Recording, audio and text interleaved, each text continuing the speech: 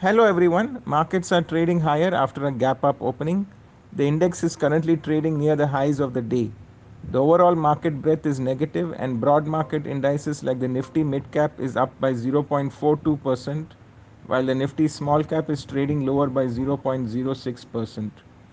Sectorally, the indices that have moved up the most are the Nifty Energy, Media, Metal, and Infra indices, while the Nifty Pharma and Auto indices are showing weakness in the broader market as of now.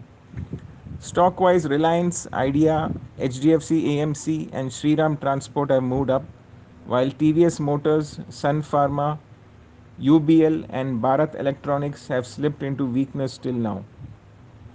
Asian markets have closed on a mixed note.